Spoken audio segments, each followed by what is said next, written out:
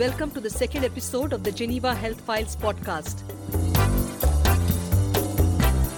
Geneva Health Files is an investigative newsletter that tracks power and politics in global health. And this is our podcast that seeks to simplify complex matters in global health, because health is everybody's business. Today, we will discuss how the pandemic has upended the way international trade and global health work together. We will be talking about the TRIPS waiver, a landmark proposal first put forward by South Africa and India in October of last year at the World Trade Organization. The proposal essentially seeks to allow all countries to not grant or enforce intellectual property protection on medical tools and technologies for the duration of the pandemic. That is, until widespread vaccination and the access to treatments have been achieved. Many listeners may have lived this story day in and day out and probably know all the twists and turns. So while uncertainty swirls around what will happen next in the story of the waiver after the surprise postponement of the WTO Ministerial Conference, let's seize the moment to review and recap in broad brushstrokes the journey so far and what this means for the world.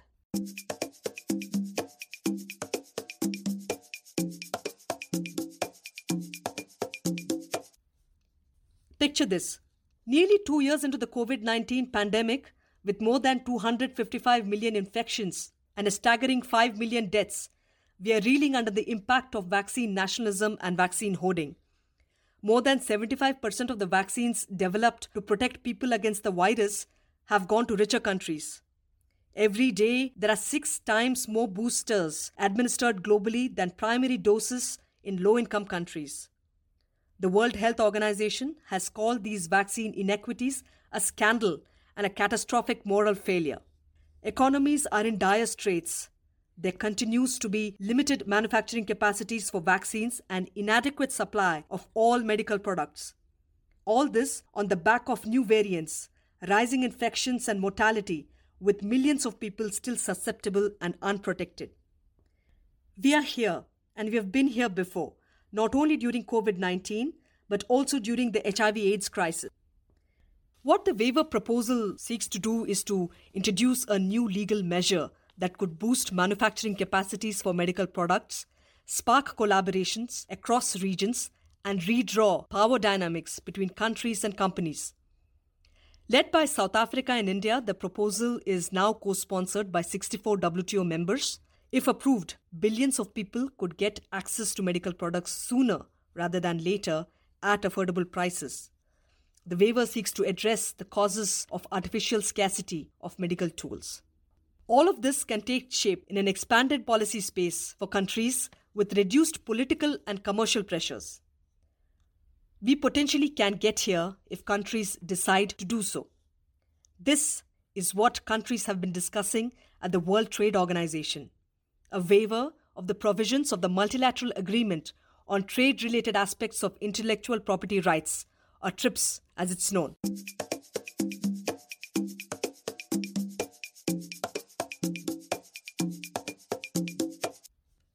So how has the story unfolded so far?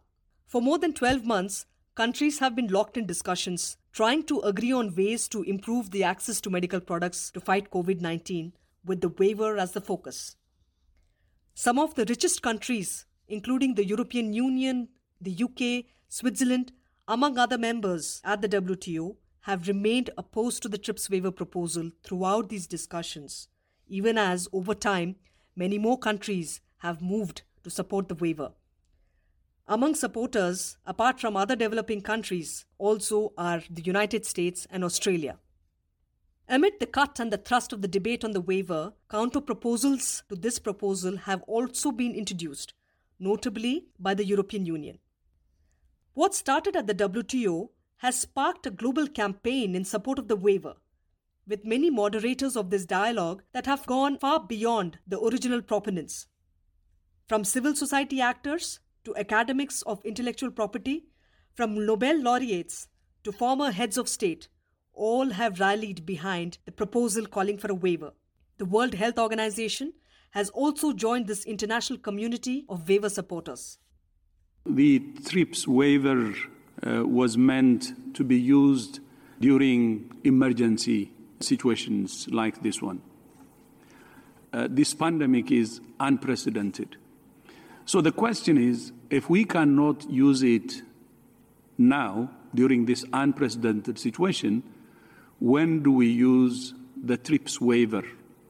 You can even ask, why do we even in the first place have had this IP waiver in the provision if we're not going to use it in such conditions?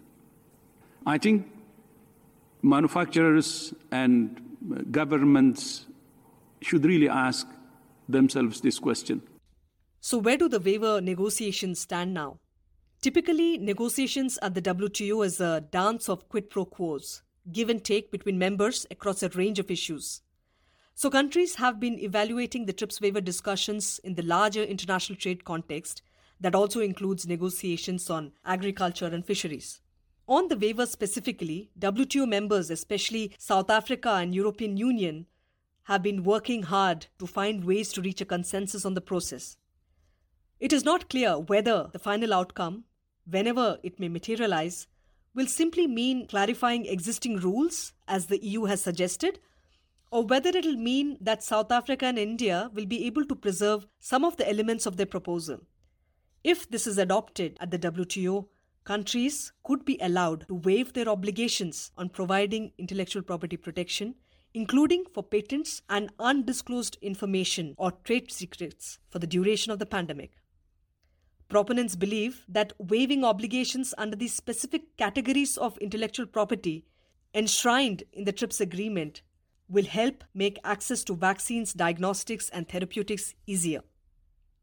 If local manufacturers are not encumbered by the threats of getting sued on the grounds of patent infringement, they will be able to manufacture drugs and other medical tools for the pandemic faster.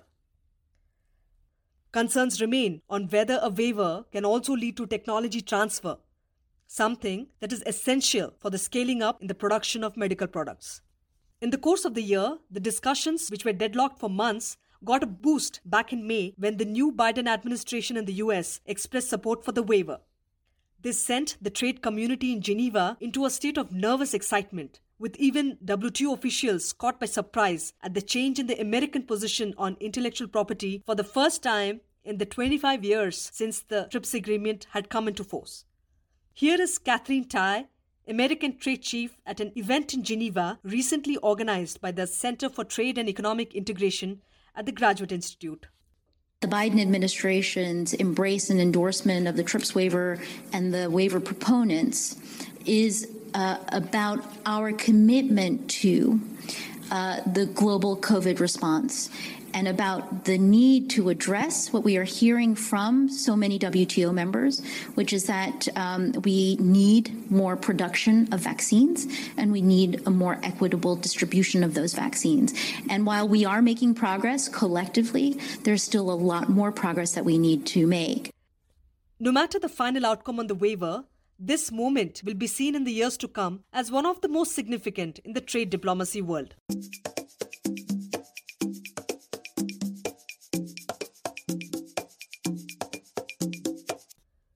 Given the sheer expansion of the waiver proposal in the public imagination, expectations are high that the waiver proponents will eventually be able to come away from the negotiating table with tools to address the pandemic by liberalizing vaccine production, for example.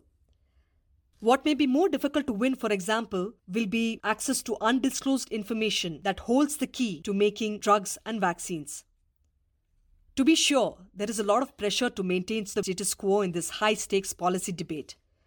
And sticking to the status quo means essentially letting the pharmaceutical industry decide on the terms and conditions of manufacturing and licensing of medical tools and technologies, even at the peak of health emergencies.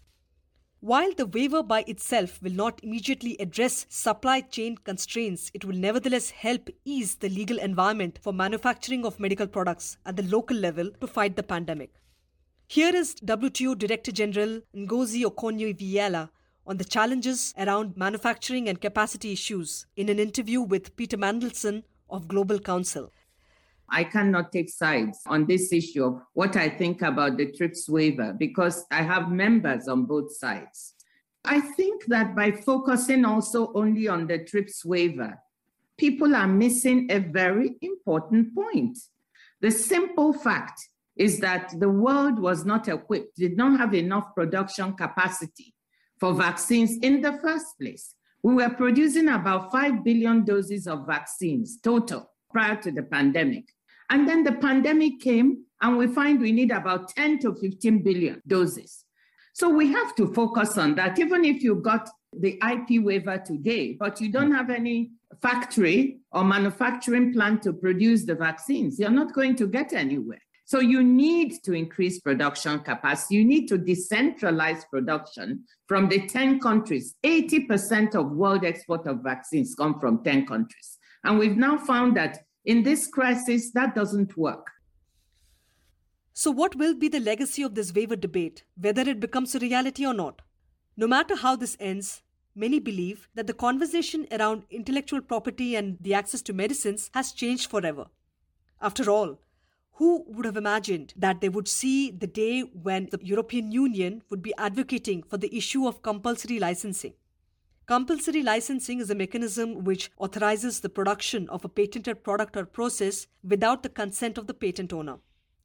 It was not long ago that WTO members, including the EU, would routinely deploy political pressure on countries who use these mechanisms to address public health challenges.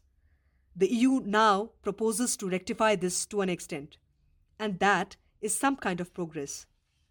And in the bigger picture, the debate over the waiver has cast a harsh light on how the TRIPS agreement itself has ultimately failed developing countries in ensuring their access to medicines during a health emergency.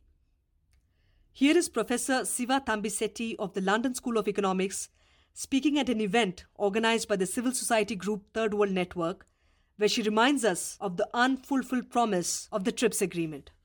There was a grand bargain in the TRIPS agreement, and the grand bargain was that poorer countries will eventually become technologically proficient and be able to participate in the knowledge economy.